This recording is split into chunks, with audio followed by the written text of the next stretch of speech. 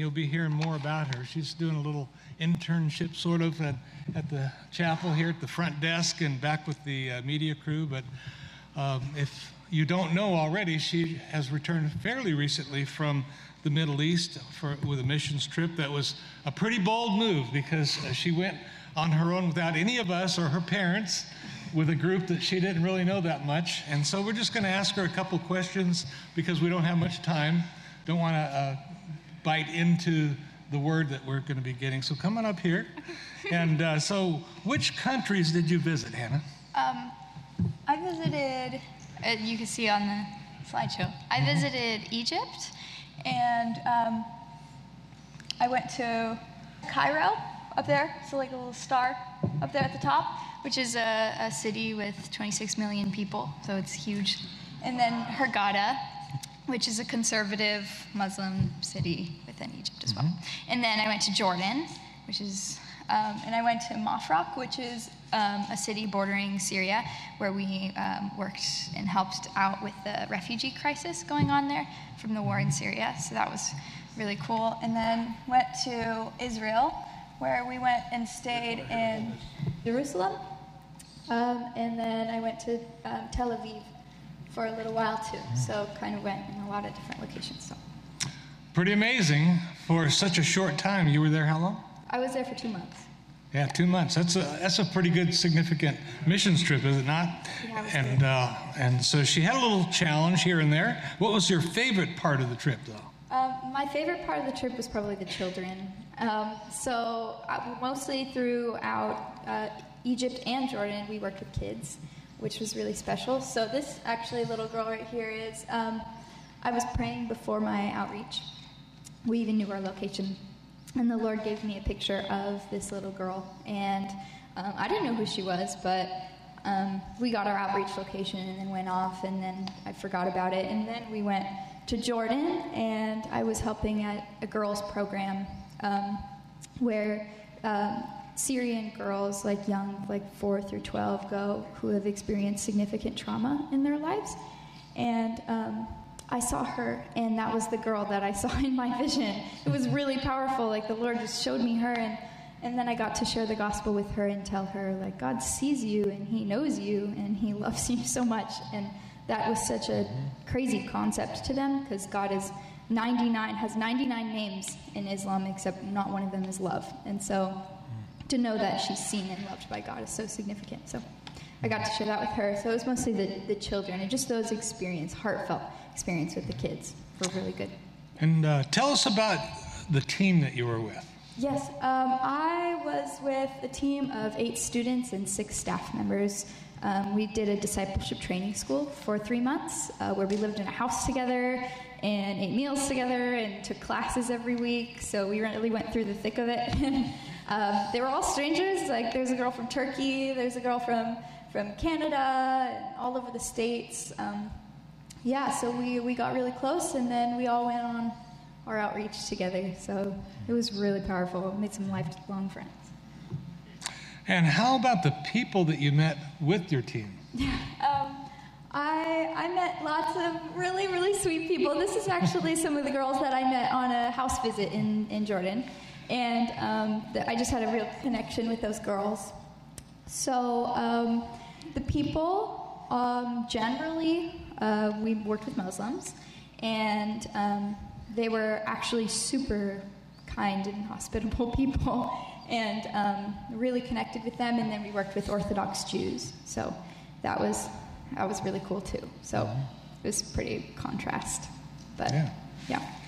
And what was the one surprising thing about one of the cultures that you experienced? Yeah, actually, this is a picture of a Turkish coffee. So every home visit we went to, because we went and visited the homes of the Syrian refugees and shared the gospel with them. I think I shared. They're very open people and have gone through significant trauma, escaping gunfire in Syria, and just really intense stuff, bombings in their city, and just crazy stuff they go through. And we visit their homes, and they have like little to nothing, but they give us what they have. And they have like coffee that they serve everywhere. It's really gross, but it's awesome. They're so sweet.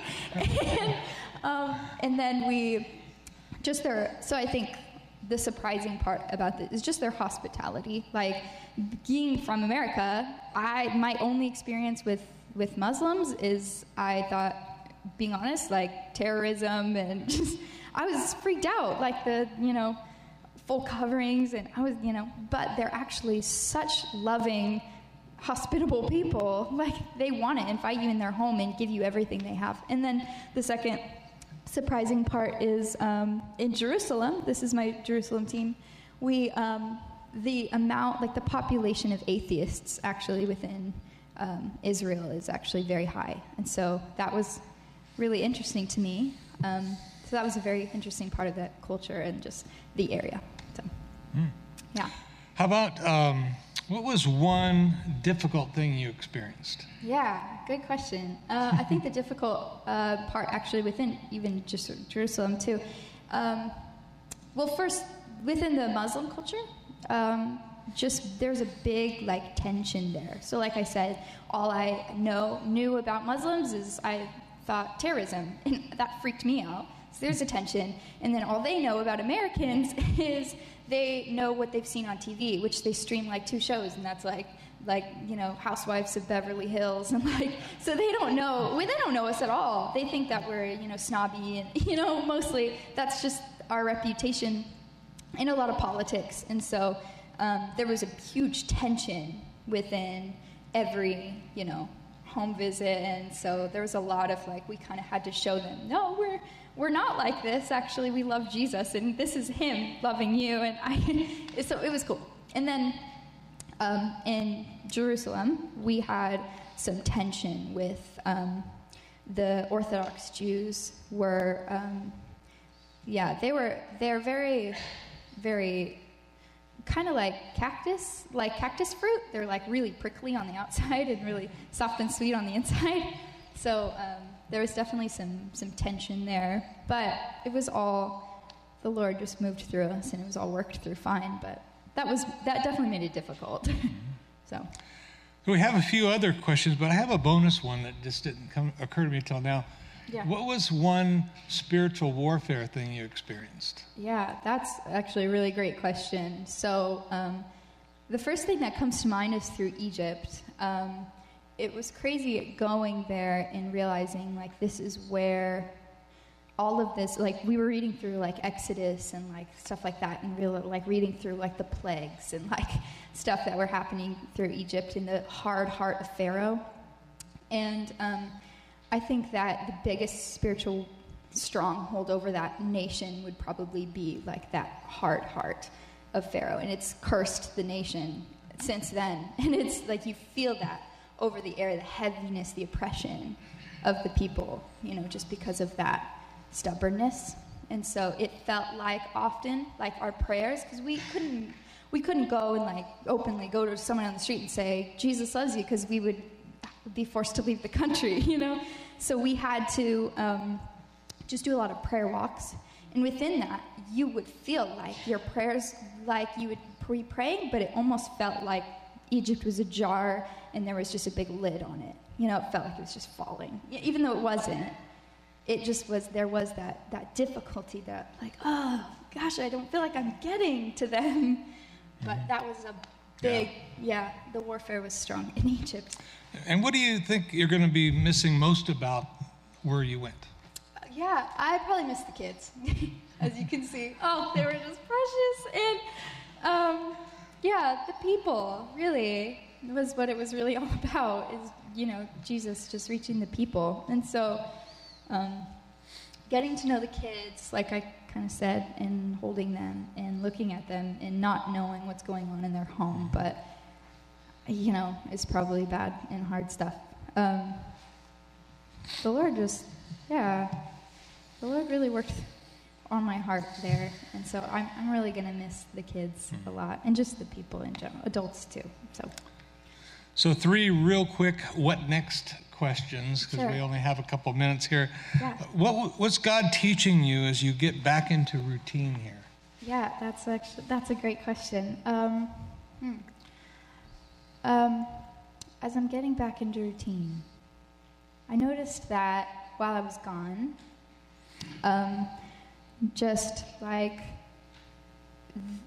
there was a moment in my experience through Israel of feeling insignificant, not really sure where my calling is, where I'm supposed to go and what I'm supposed to even do here, There's always those questions. But then the Lord has just spoken to my heart at that moment how significant like each part of the body is, and how if somebody's not doing their part, the body's not functioning, and it was really almost felt like a rebuke at that moment, but the Lord was really clear to me about stepping in to what he has called me to, whether that's just even sitting and just praying and worshiping in the congregation, just all of those little things, it's like those are all so significant.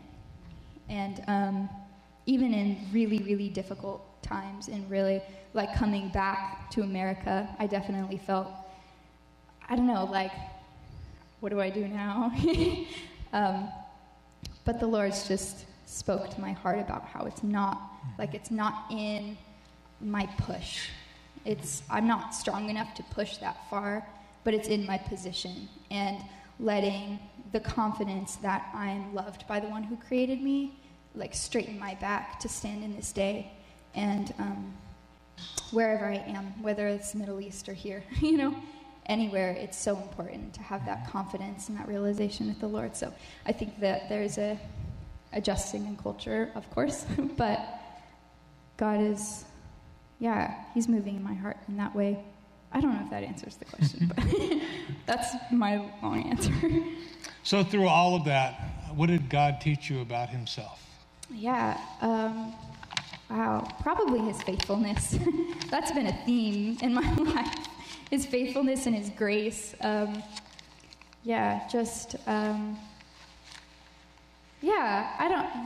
He's so good and loving and so patient and gentle with his children.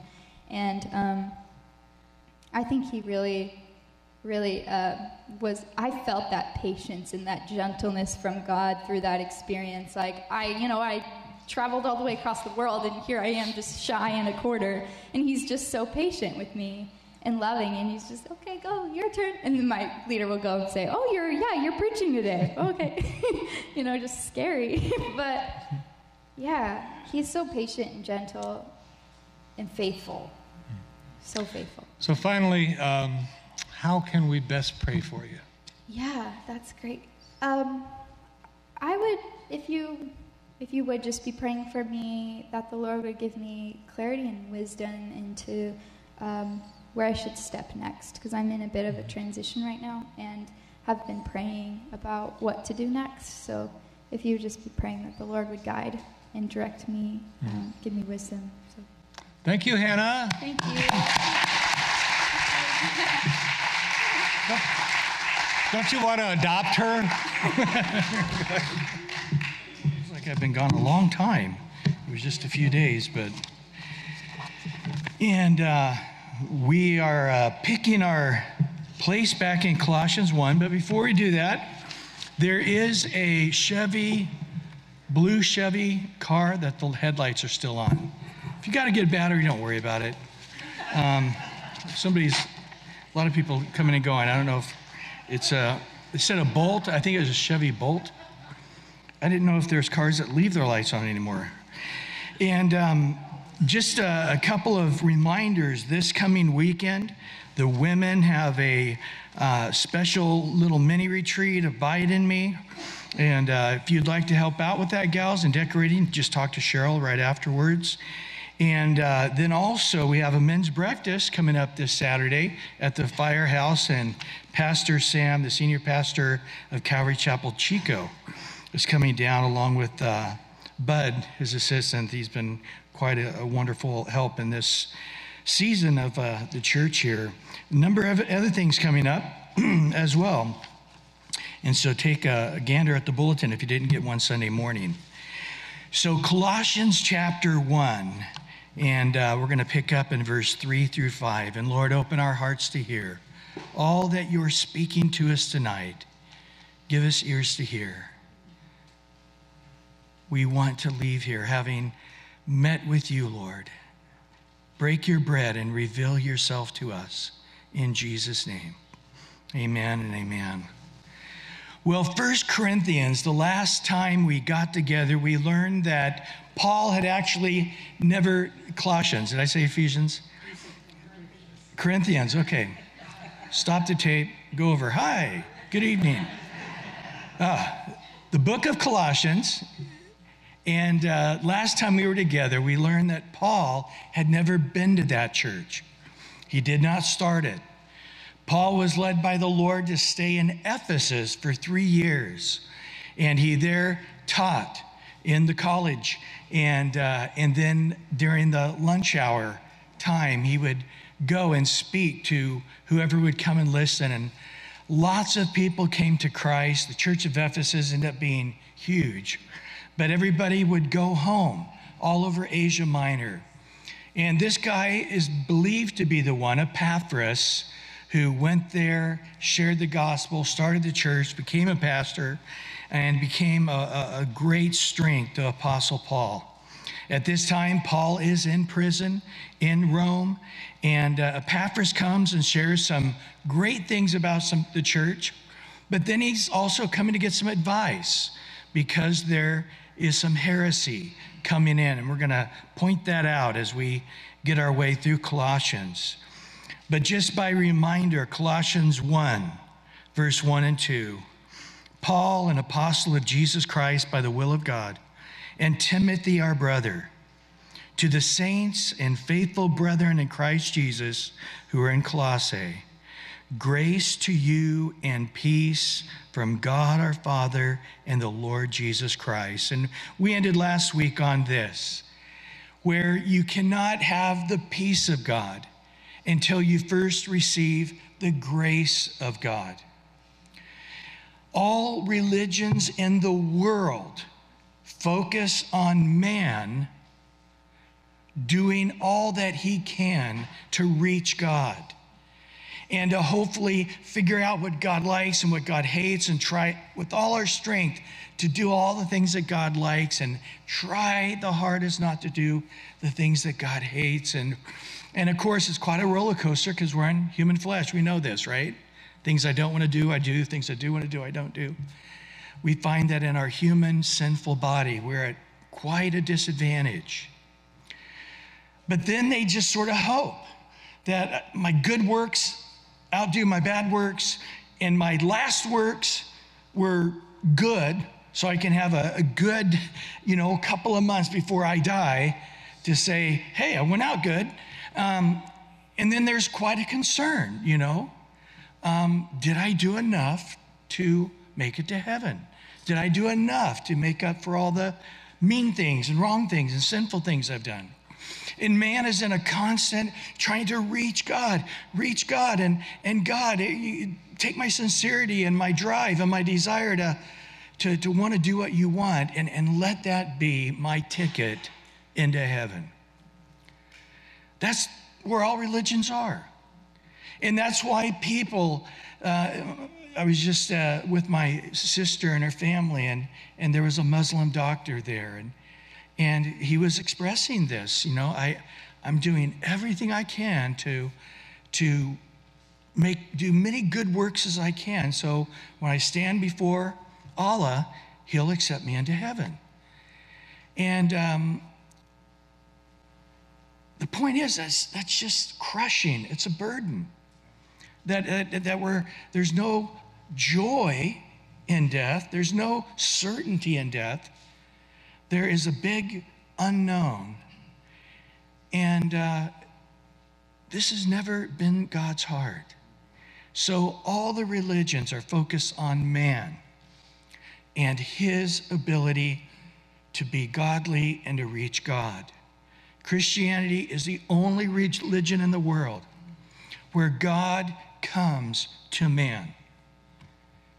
God came in human flesh, 100% God in spirit, 100% man in flesh, so he could be our substitute. And he did all the work of our salvation. We are saved by putting faith in his grace. That's how we're saved. Not of works, lest any man should boast. Not of ourselves. It's a gift of God, Ephesians 2 tells us. And so I stand before God, and are my works good enough? Jesus said, unless your works are as perfect as your heavenly Father is perfect, you can't enter in heaven. Nobody can do that then, because God has never sinned, not one time. And I would estimate even the holiest people here have sinned at least one time. Since you came into church tonight. And so we can't undo it. We can't, not the smallest of things. You think about Adam and Eve. They just ate one piece of fruit they weren't supposed to eat. That's it. She took a bite, handed it to Adam. He took a bite. And God could no longer walk with them, and they could no longer live in the Garden of Eden. Have you ever been in a grocery store and said, man, I wonder what that grape tastes like there? You ever do that? Stilling? Well, some of you guys, they should weigh you before you go in and weigh you again when you come out. I don't know.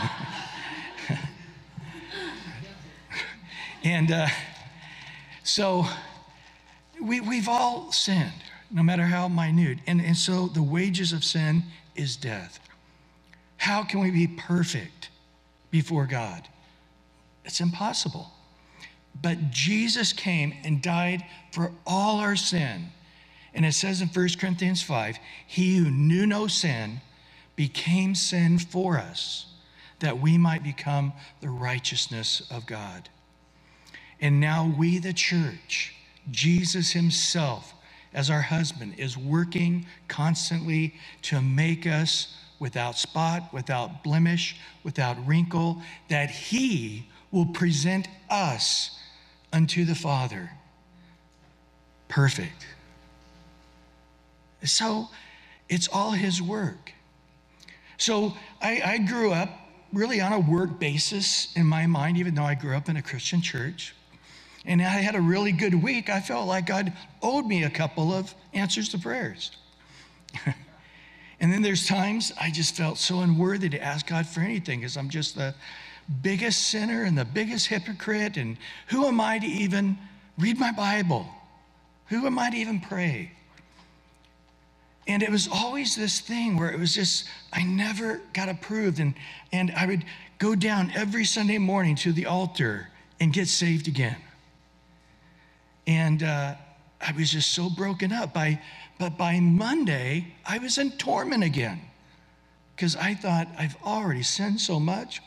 And I got to wait till next Sunday. I don't know why. I thought I had to wait to go to church to get saved again.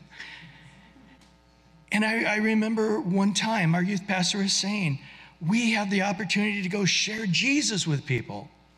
And I thought, I wouldn't do that to my worst enemy, because this is hell being a Christian. I'm always constantly failing and losing my salvation and not right with God, and I'm tormented, all week long until Sunday comes. And, this Sunday when I get saved, this one's going to stick, And I did not know grace. I had never heard the gospel of grace. That where our sins abound, his grace abounds more. The righteous man can fall 7 times, and he can get up 7 times because of God's grace. We have a great high priest who has passed into the heavens, Jesus Christ the righteous. And he has been tempted at all points as we have been tempted. That's pretty sad. No wonder he's a man acquainted with grief and sorrow. But yet he didn't sin. But now he's a great high priest who sits upon a throne of grace, where we can come to him and get all the mercy and all the grace we need. And so you just have to understand how much God loves you and how much God has called you to himself. And he is not surprised when we're weak. Now, you're going to reap what you sow. So I think we can warn people and say, let us not sin. Sin is addictive. Sin is hurtful. Sin causes you not to bear fruit. It causes you not to be in harmony with God and harmony with others, not walking in the light. It's just a torturous place to be. But he says there, when we do sin, God brings to knowledge that sin. We confess our sin that he's making aware of to us. And he doesn't just forgive us of that sin, but cleanses us from all unrighteousness. I had somebody this week again say to me, it's like, man, I see this sin and I realize it's been in my life 10, 20 years. I never even saw it. And it shocked me and scared me, thinking, how many other sins are underground that I don't know about? And I said, you don't have to worry about them, because he didn't just forgive you of that sin, but he's cleansed you from all the other underground stuff you don't know about. If he showed us our sinful condition, we, like Judas, would go hang ourselves. So he's gracious. And that's why John writes, little children, I write this that you don't sin. But if we do sin, we have an advocate with the Father, Jesus Christ the righteous. And so I'm going to stand before God. And I am not righteous in and of myself. Matter of fact, my heart is desperately, deceitfully wicked. Above all things, who could know it? My works, the best works I've ever done, compared to God's righteousness, are as filthy rags before God. But I am 100% confident I'm going to be coming into heaven. Why? Because all my faith is in the work of Christ. And all that we do in good works and obedience, it's just responding to his love. It doesn't help us get saved. It doesn't save us more. I think when somebody has true faith, we'll see a life wanting to please the one who saved them. And so grace comes in. You're pickled in grace. You're soaked in grace. Now I have peace. But that peace of God, that word shalom, it doesn't mean just peace like we're not at war. It actually is a word that means wholeness, completeness, no cracks. We're a whole person. So when we receive the grace, I don't have to walk in fear. I don't have to walk and when I'm sinning and struggling and weak, I'm not thinking God's going to throw me away. God's going to, not let me into his heaven. God's not going to let me back into his presence again. It's quite the opposite. When the one little sheep goes away, the shepherd leaves the 99 and gets that one. I love that story where Corrie ten Boom is being arrested with her sister and her very old dad at that time, way up in his 80s, and the Germans were treating him roughly, and one hit him right in the head with the gun. And Corrie just, she wanted to kill that German. And her dad looked at her and said, Corrie, don't forget, these Nazis are the apple of God's eye. In other words, Jesus came to save not just sinners that aren't really bad sinners. He came to save the worst of the worst. He came to save the deepest and worst of all of mankind. And so he's putting me into this Nazi camp to be a witness. And don't hate them, love them, pray for them, bless them. That's grace. And this is what you'll discover. If you now, as God showed you kindness and love and acceptance and mercy, if you'll just be that person now towards everyone else, you just have a heart of grace. There is no ability for them to offend you. There's no ability for them to hurt you. Because every time you see it, that they did something that's very human and very hurtful, you just cover it with grace. And where their sin abounds, what? Just grace abounds more. Well, Lord, should we forgive him 7 times a day? Do we only have to show grace to him 7 times a day? No. 70 times 7 daily if needed. You see, God is putting difficult people into our lives on purpose. God is giving us kids that we are no match for. God has given us neighbors and coworkers and enemies even, like Saul was towards David.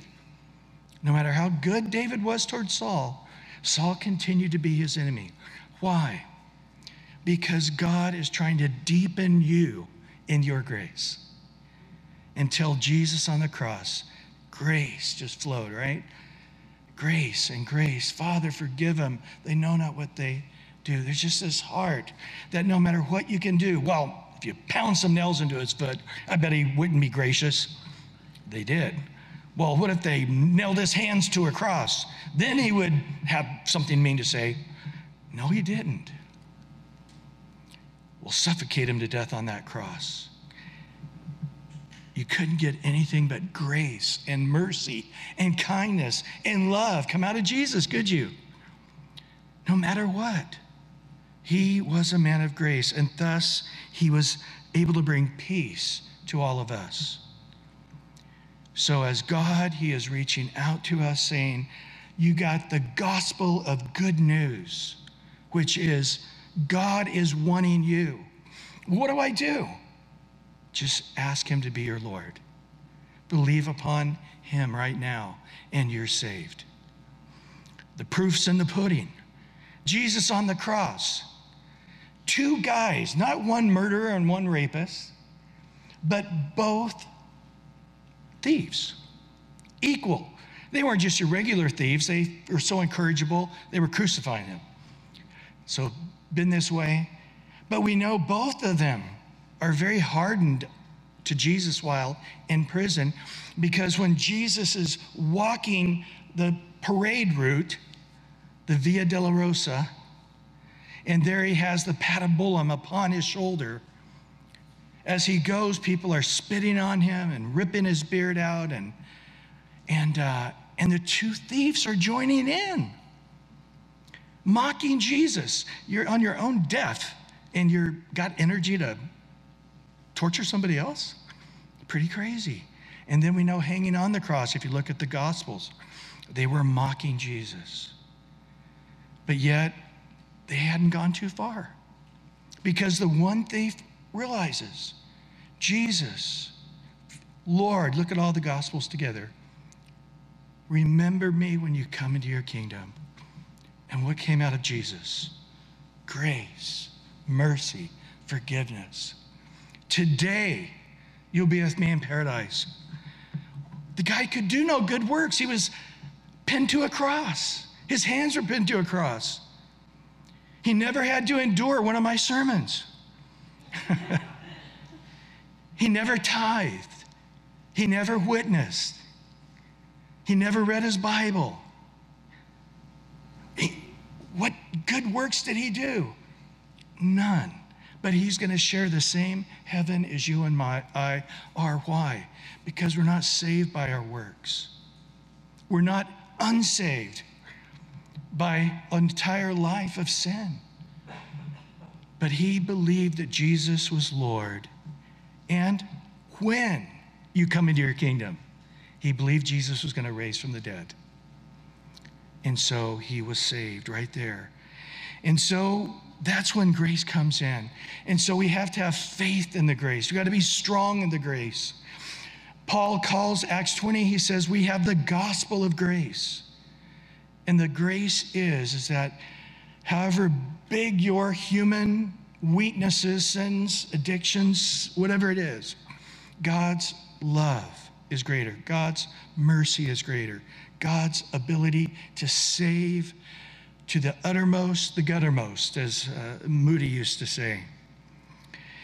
And so then we have peace, and the same with one another. And God's going to test you, right? Jesus was dead upon the cross.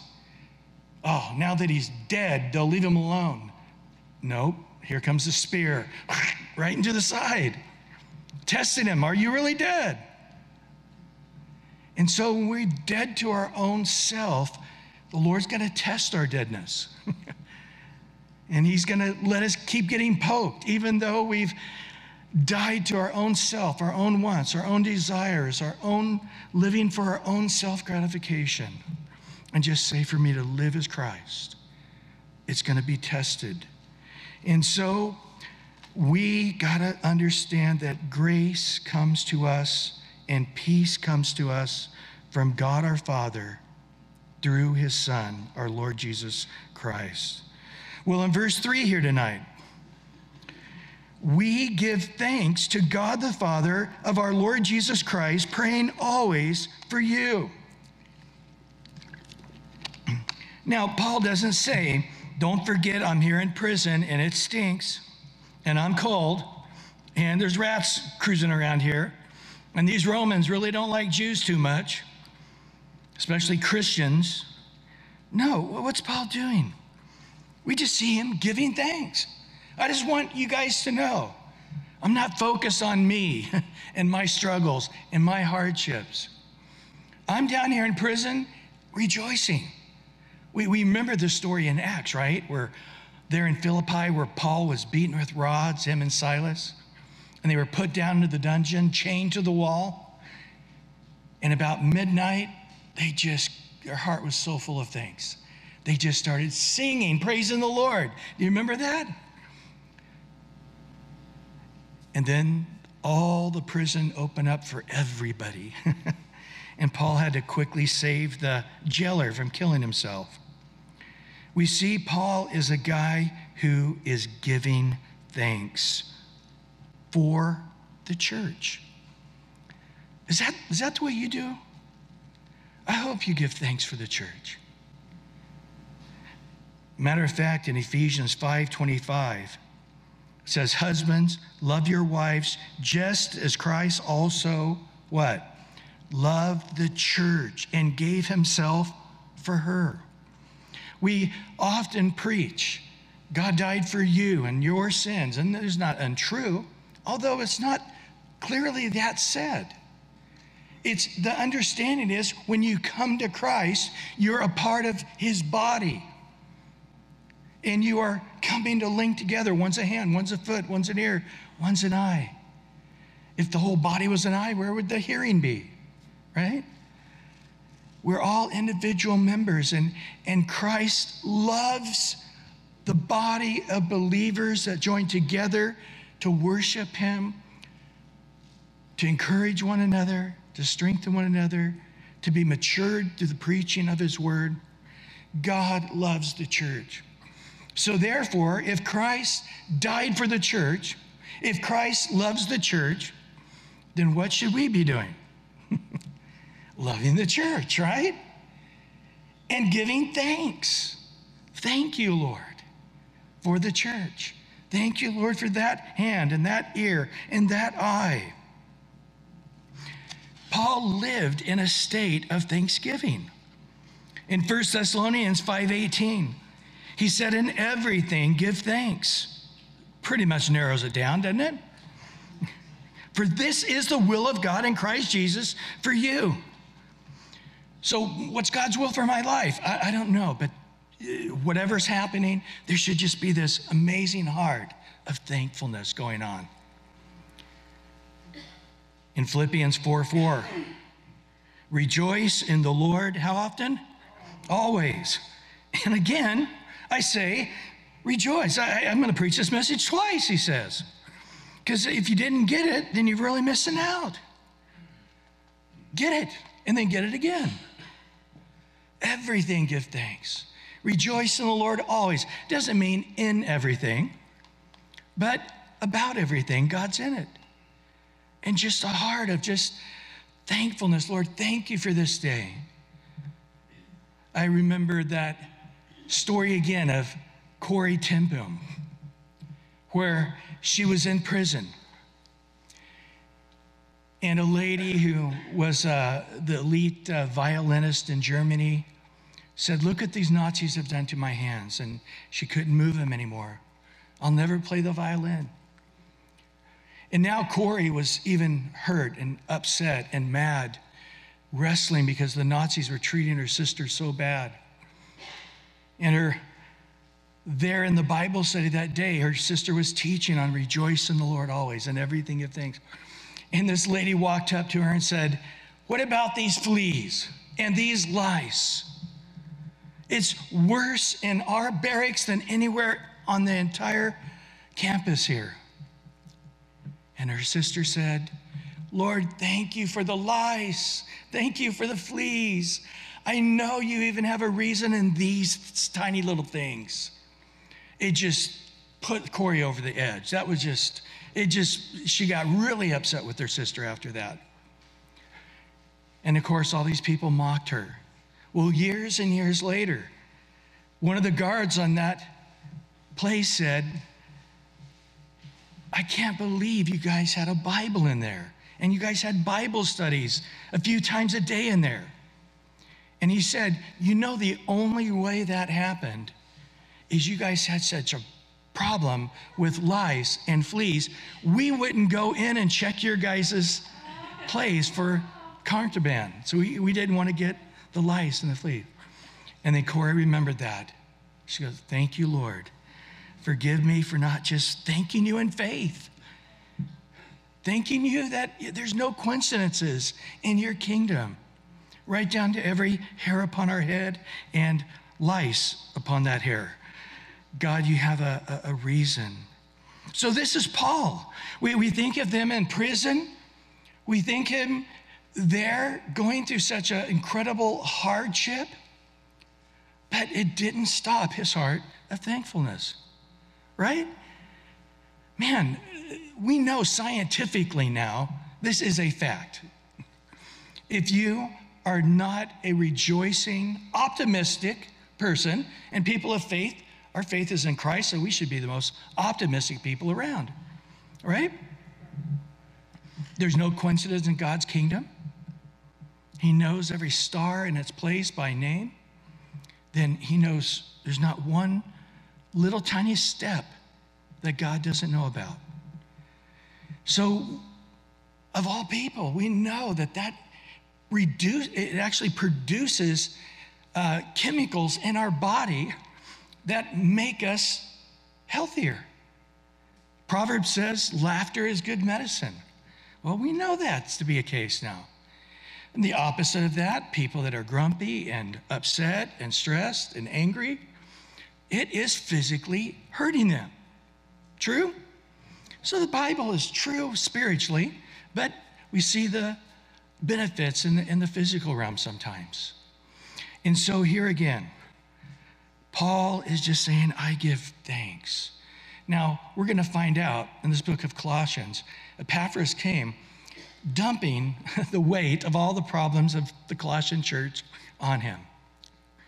And so maybe the people thought, well, when Paul hears about how messed up we are, he probably is not going to want to write a letter at all, and probably just sort of want to act like we don't exist. But they're reading this letter, and they know that this guy who has so much to be concerned for his own life, he's got to be so uncomfortable, so much pain, and yet he knows us. He's never seen us. He's never been to Colossae, but he rejoices in our existence. He rejoices in us. We don't see this just happening here in this book of Colossae. As a matter of fact, Paul does this repeatedly. In Philippians 1, 3, and 4, notice here, I thank my God upon every remembrance of you, always in every prayer of mine, making requests for you all with what? With joy. Paul had a joyful prayer life. And I give thanks thinking of you as I pray for you always. I just have joy when I think about you guys. And of course, I'm sure it's just the confidence of prayer. I know that as I pray for them, God's going to hear it and answer it according to his will. In Philippians 4, 6, and 7, one of those great memory verses, be anxious for nothing, but in everything by prayer and supplication with thanksgiving, let your requests be made known to God. And the peace of God, which surpasses all understanding, will guard your hearts and your minds through Christ Jesus. everything, prayer, intense prayer, laboring in prayer, but yet thanksgiving. The whole spirit of the prayer is a time of thanksgiving. And I know this, if you live this way, the peace of God will be upon you. And it'll actually be a protection against your mind. That thankful heart in prayer will protect your heart as well. And so I just want you guys to have that peace that's beyond human reasonableness. It's like you got to be a little mentally ill to be thankful being in that dark prison. Paul must be a little unstable. He's down there laughing and rejoicing and talking, and I guess he's praying, but he's just, thank you, Lord. And they're looking at him going, what state is this guy in? And this is what we see. We see it again when him and Silas were beaten and shackled in the dungeon there at Philippi. They can't stop at rejoicing and thanking God. In Ephesians 1:15 and 16, therefore I also, after I heard of your faith in the Lord Jesus and your love for all the saints, do not cease to give thanks for you and making mention of you in my prayers. So I give thanks and I pray and I pray and I give thanks because I hear what God is doing. In 1 Thessalonians 1:2, we give thanks to God always for you all, making mention of you in our prayers. So this is a common thing. Paul praying, rejoicing, thanking. And we see that his prayer is always, continuously. Paul practiced what he preached in 1 Thessalonians 5:17. Here's your memory verse for this week. Pray without ceasing. Okay? That's just to help you out there. Only other shorter one is Jesus wept, right? So here's the second one. Pray without ceasing. Paul did. He constantly was in prayer, earnestly. In Colossians 4:12, we're going to see he praises the people who have this intense prayer with joy, with thanksgiving. And we're going to see in Colossians 4:12, Epaphras, who's one of you, a bondservant of Christ, greet you. Listen to this. Always laboring fervently for you in prayers, that you may stand perfect and complete in the will of God. I mean, think if we had 5 people praying that prayer for Calvary Chapel Red Bluff every day. Lord, with thanksgiving, Lord, earnestly, God, we thank you for Calvary Chapel Red Bluff, Lord. And I think we shine in some areas, okay? We're not here with a little 20-minute devotional message and shoo you on your way. I think we're laborers in the word. I think that pleases the Lord. That's sort of our claim to fame. I don't say if every church doesn't do it the way we do it, they're doing it wrong, but that's what I think, but I wouldn't say that. But I just rejoice that, man, people come for an hour Bible study. Sorry about that. And if you didn't know. But hey, Lord, we thank you for the verse-by-verse teaching. We thank you. I've been in that church 10 years, and I know the whole Bible. Thank you, Lord, for what you're doing. And Lord, we pray earnestly, Lord, that you would perfect and complete them in all your will, lacking nothing. Every work the church is to do, every mission field they're to be on, ministering to the youth and the young people and the elderly. Lord, don't let them miss out on any part of your plan for that fellowship. In Ephesians 6:18, praying always with all prayer and supplication in the Spirit, being watchful to this end in all perseverance and supplication for all the saints. This is what Paul talks about, our weapons of our warfare and fighting against Satan. And he says praying, prayer, supplication, perseverance with supplication for the saints. One more on this, 1 Thessalonians 3:10.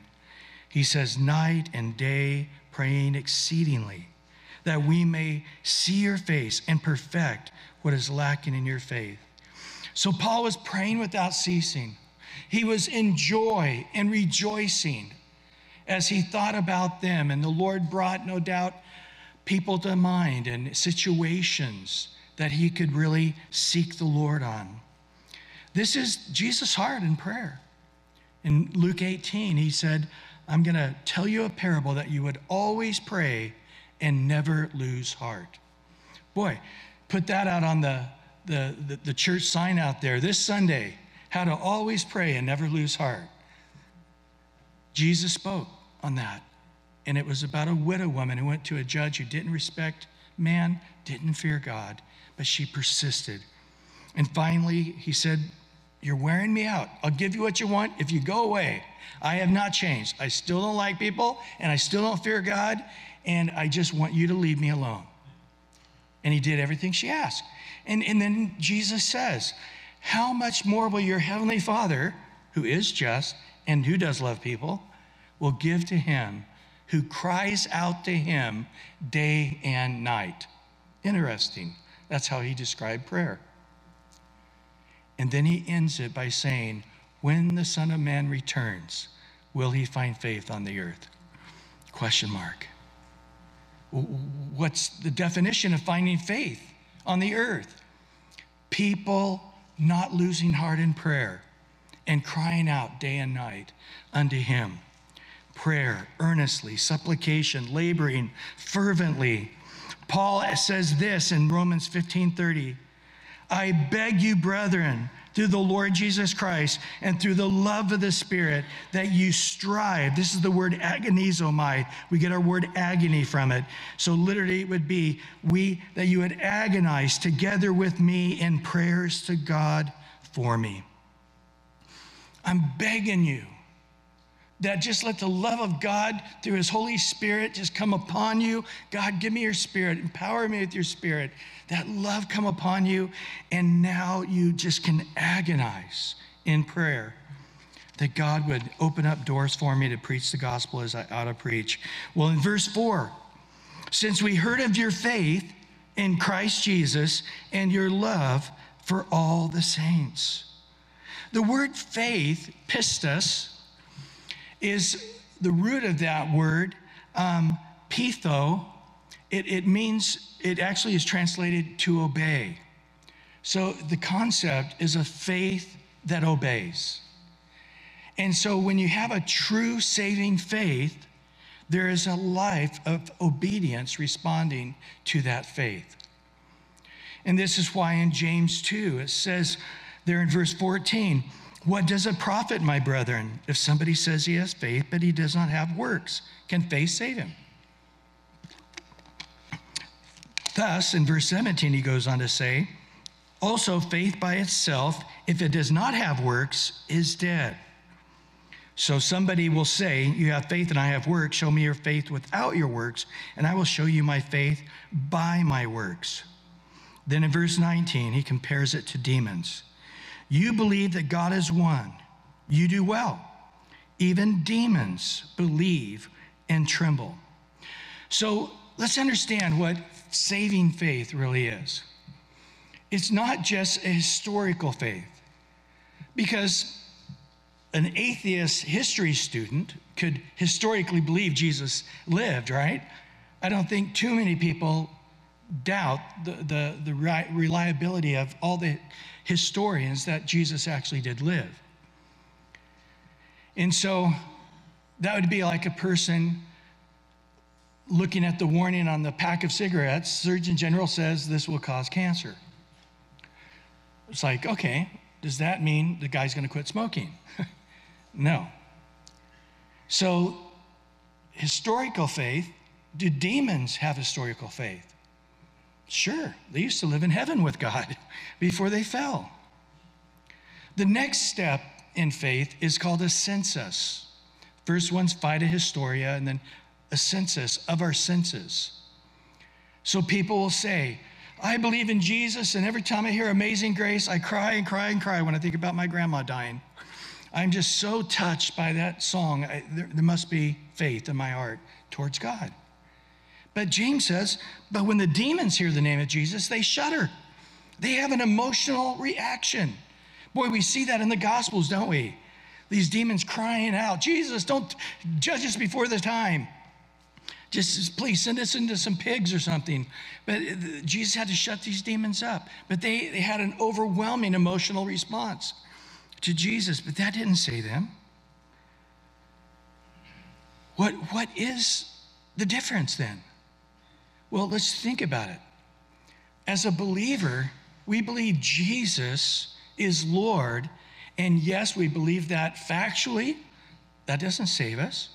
We believe it in our hearts. We truly sense that there is a God and I need to be right with him. The fear of God, beginning of knowledge, beginning of wisdom. But then we say, God, we want your will.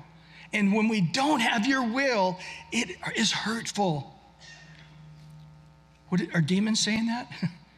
Are demons going, Jesus, you're a Lord? They fully believe it. Don't judge us for the day of judgment. They believe a judgment to come. They have emotional response. But is a demon saying, Jesus, how can I do your will? What can I do to please you? No. And that's where fiducia, true saving faith, there's a submission, an obedience of faith to do his will. And so this is what he points out in verse 20 there of Acts 2. Do you want to know, a foolish man, that faith without works is dead? What was Abraham, our father, justified by works when he offered Isaac his son on the altar? Do you see that faith was working together with his works, and by works faith was made perfect?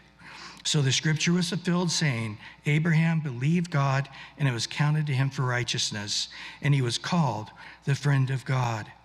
So the Lord ordered Abraham to go and to sacrifice his son. Now that's in Genesis 22. But where God declared him righteous was way back in Genesis 15. Abraham said, I guess I'm never going to have any kids. And God said, go look at the stars. That's how many sons you're going to have. And Abraham believed God, and it was counted to him for righteousness. Now, God knows he has true saving faith, but we don't. So years goes by, Isaac now is born, and he's grown, and God testing him to reveal his faith. Take Isaac up and sacrifice him. Now, Hebrews tells us that Abraham remembered God saying, through Isaac your descendants shall be. And so in Hebrews 11 it says, he knew that God would raise him from the dead. And this is why in Genesis 22, he says, servants, you stay here. I and the lad are going to go up, and we both shall return. Even though he knew God was putting on his heart to kill him as a sacrifice. Because he knew that through Isaac didn't have any kids yet. He wasn't even married yet. And so he knew that Isaac had to be alive, and no matter what happened to him, that he would live. And so if God had him kill him in faith, he knew he had raised him from the dead. So God was never asking Abraham to murder Isaac, because Abraham knew you can't murder a guy, because God has already said until he has kids, nothing's going to happen to him. That's a tremendous amount of faith. Now, Abraham was a man, a Jewish man, the father of our faith. On the other side of the coin, you got this woman who's a prostitute. In James 2:25, likewise was not Rahab, a harlot, also justified by works when she received the messenger and sent him out another way. For as the body without the spirit is dead, faith without works is dead. So all the people, it says, their heart melted within them when they heard that the Jews were coming to Jericho. And they all knew there's no way we can fight against God and win. So they all had faith. The historical faith of the God of Abraham, Isaac, and Jacob. They had a census that they were going to lose because this is God's command that they take this land over. But yet, they were still going to go through the motions of fighting against God. But not Rahab. She knew that God is going to win. I'm not betraying my nation because they're all going to be dead. So therefore, she hid the men and let them out. She was the only one that had true saving faith, because we see it in her actions of works. So true saving faith is real. It's happening in the life. So, if Dennis here tells me he bought a brand new Corvette, and a couple weeks goes by and he's cruising up on his 10-speed, and I'm saying, hey, I thought you bought a Corvette. Oh, I got a Corvette. Don't you worry about it.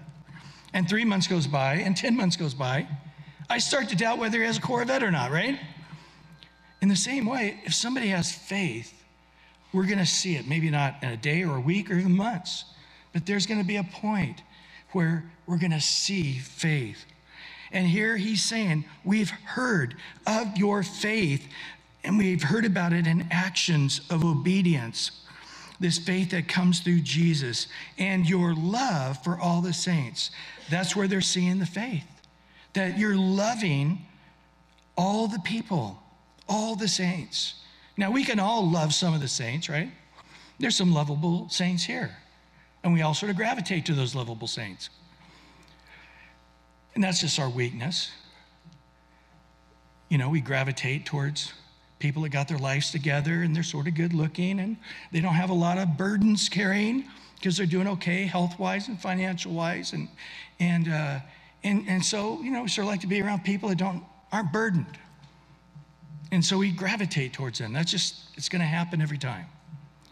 But in reality, there's people that just are just so difficult. And they're just so hard. And they're always upsetting the status quo. And yet, those are the people that we need to love the most, isn't it? And this is what we see, a genuine love for all the saints. It really comes down to this. I could almost say this. You say you have faith without the works of loving the unlovable. I'll say you don't have faith at all. If you really have faith in Jesus, then we're going to see it in the work of loving all the saints. Look at 1 John with me.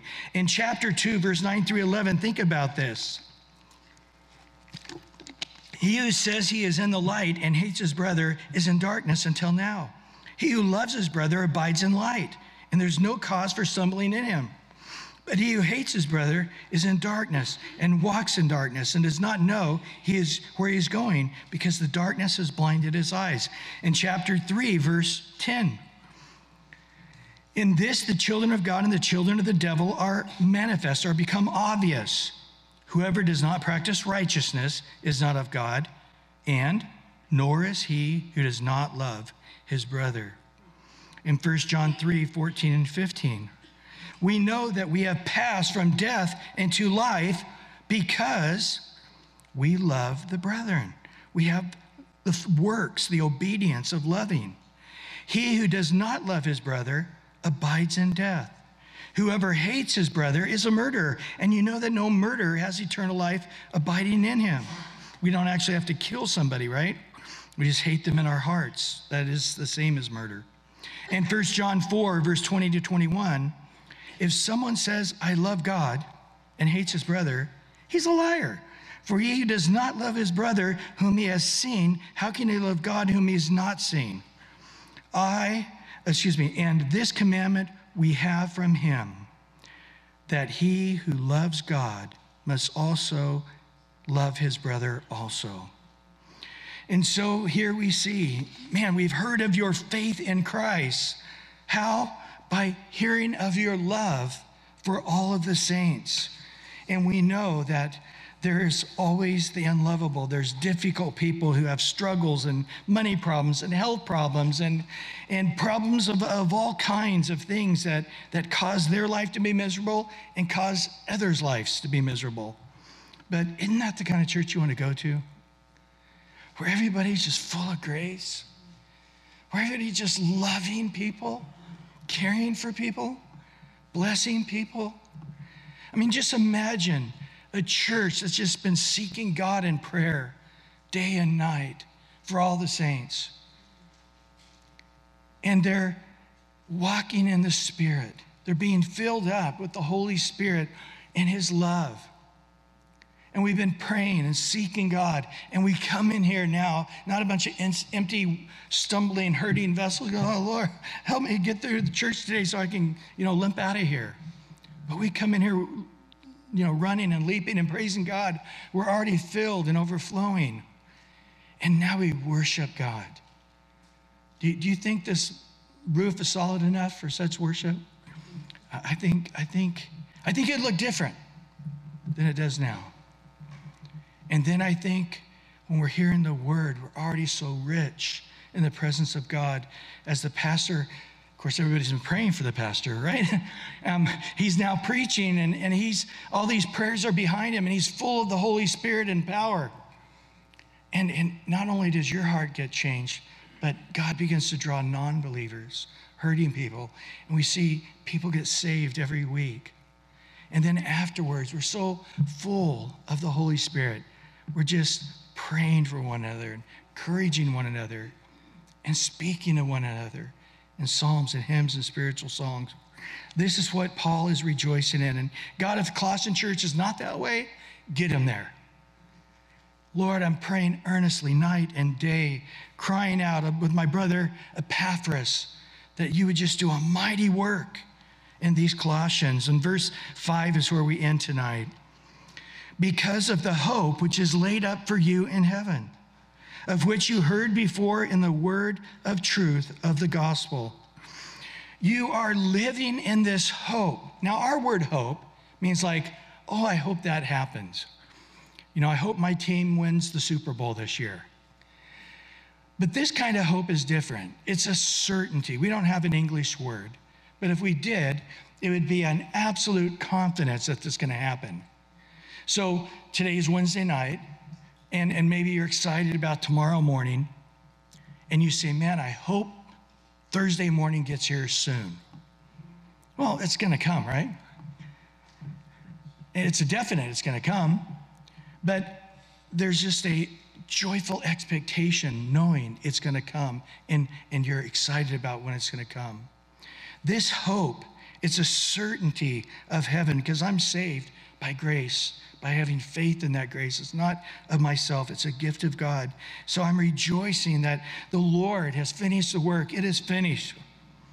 And it's a confidence. I think Peter, chapter 1, verse 3 through 5, says it better than any other passage. Beloved, blessed be the God and Father of our Lord Jesus Christ, who according to his abundant mercy has begotten us again to a living hope through the resurrection of Jesus Christ from the dead, to an inheritance incorruptible, undefiled, does not fade away. This is the same word as laid up, reserved in heaven for you, who are kept by the power of God through faith for salvation, ready to be revealed in the last time. You guys have this confidence of heaven's reserve for you. You have this absolute certainty that heaven is laid up, kept by the power of God, incorruptible, not because you're good, not because you're holy, not because you're righteous. It's because you have put your faith in the God of grace. And by his love and his grace, we are saved. And so therefore we have a hope.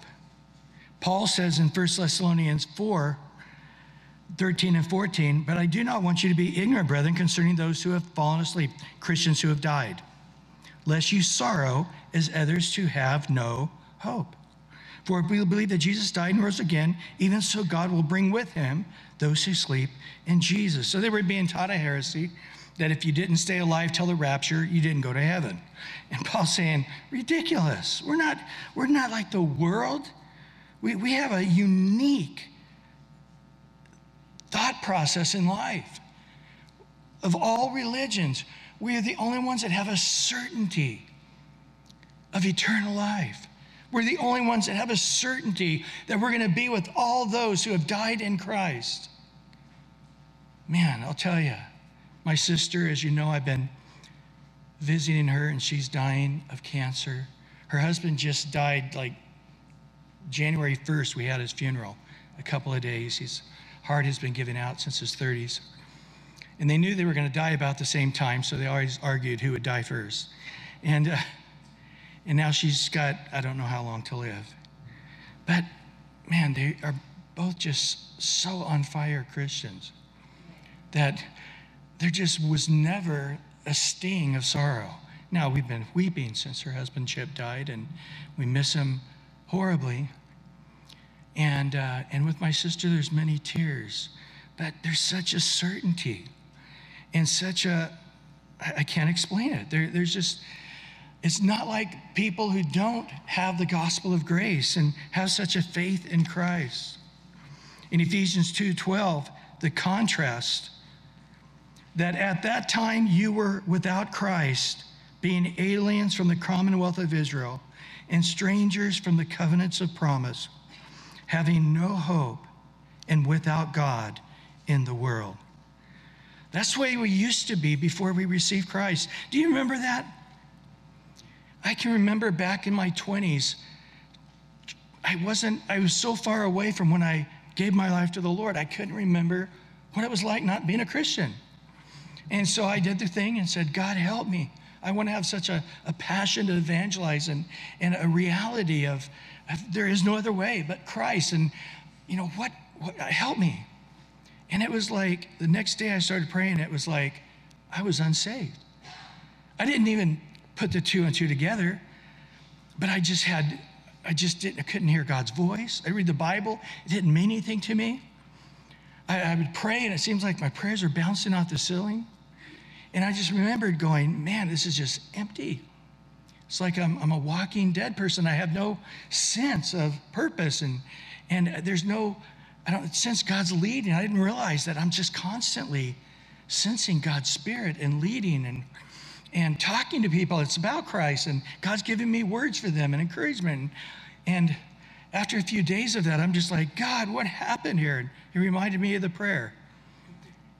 And then things were turned back on. I'm like, wow, I forgot how lonely and angry and frustrating and there's just not that constant sense of God's Spirit in us every second, speaking to us and us speaking to Him, even if it's in the meditation of our heart. Without hope in this world because they're without God. But we have a certainty in 1 John 3, verse 1 through 3. Beloved, what manner of love the Father has bestowed on us, that we should be called children of God. Therefore, the world does not know us because it did not know Him. Beloved, now we are children of God, and it has not yet been revealed what we shall be. But we know that when He is revealed, we shall be like Him. We shall see Him as He is.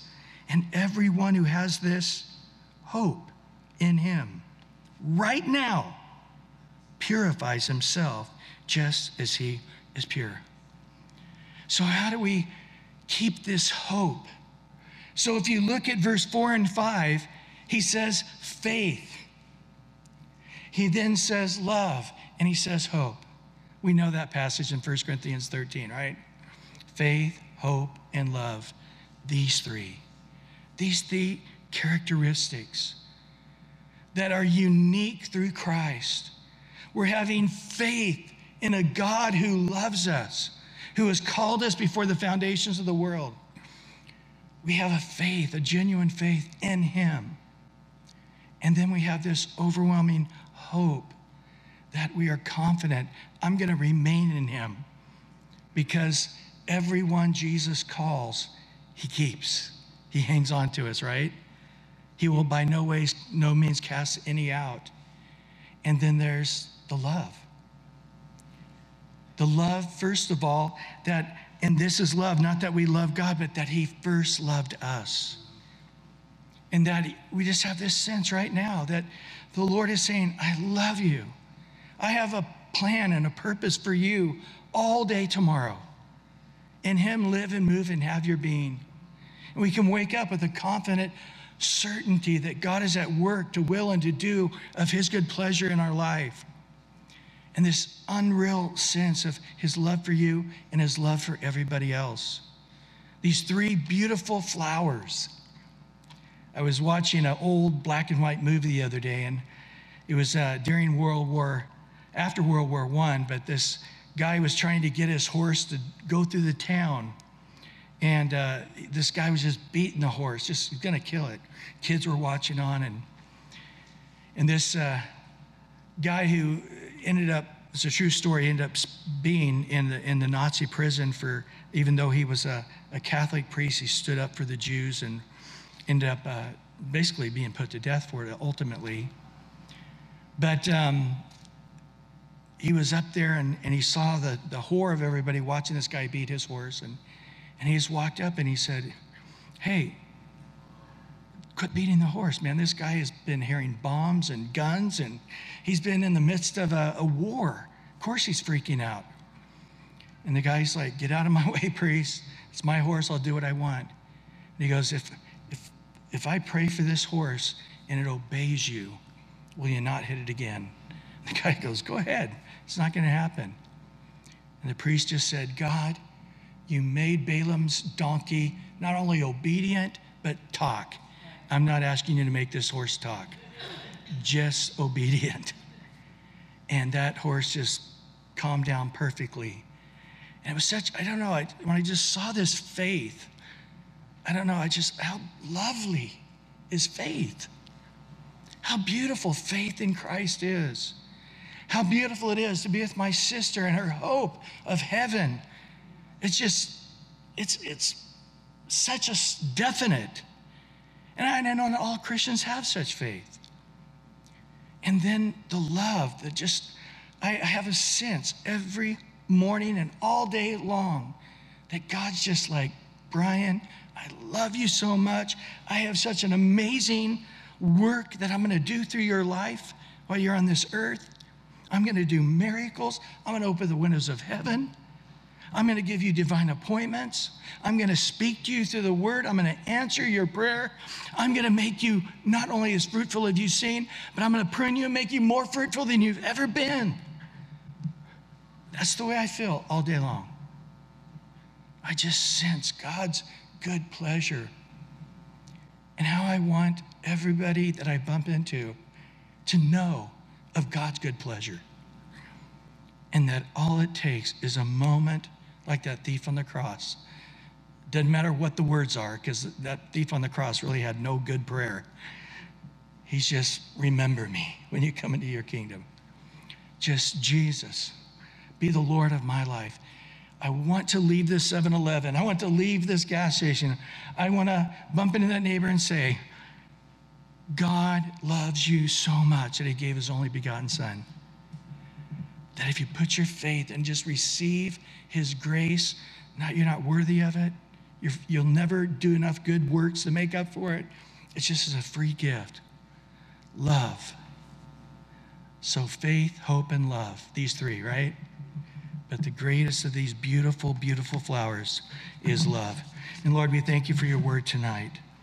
And we thank you that we have been reminded that our hope should lead us to rejoicing in everything, rejoicing always, giving thanks in everything, that we should be a people with smiles on our face and joy in our heart because we know there's no coincidence in your kingdom, down to every toenail, down to every hair, down to every flea, that you have a purpose. There's nothing that touches our life, earthly or demonic, that you don't allow, and you don't have a purpose to turn it around for good in our life.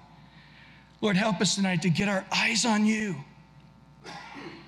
and give a life of just crying out to you in prayer, night and day. And Lord, put our love that you have for your church, for our church, and encourage one another while it's called day. And let us walk in faith, hope, and let your love penetrate us, overwhelm us, and let us have that same love to share with the world. Make us evangelists, make us witnesses. Give us that gospel of grace that our mouth cannot be shut to. And we just lay it before you this night in Jesus' name. Amen and amen and amen.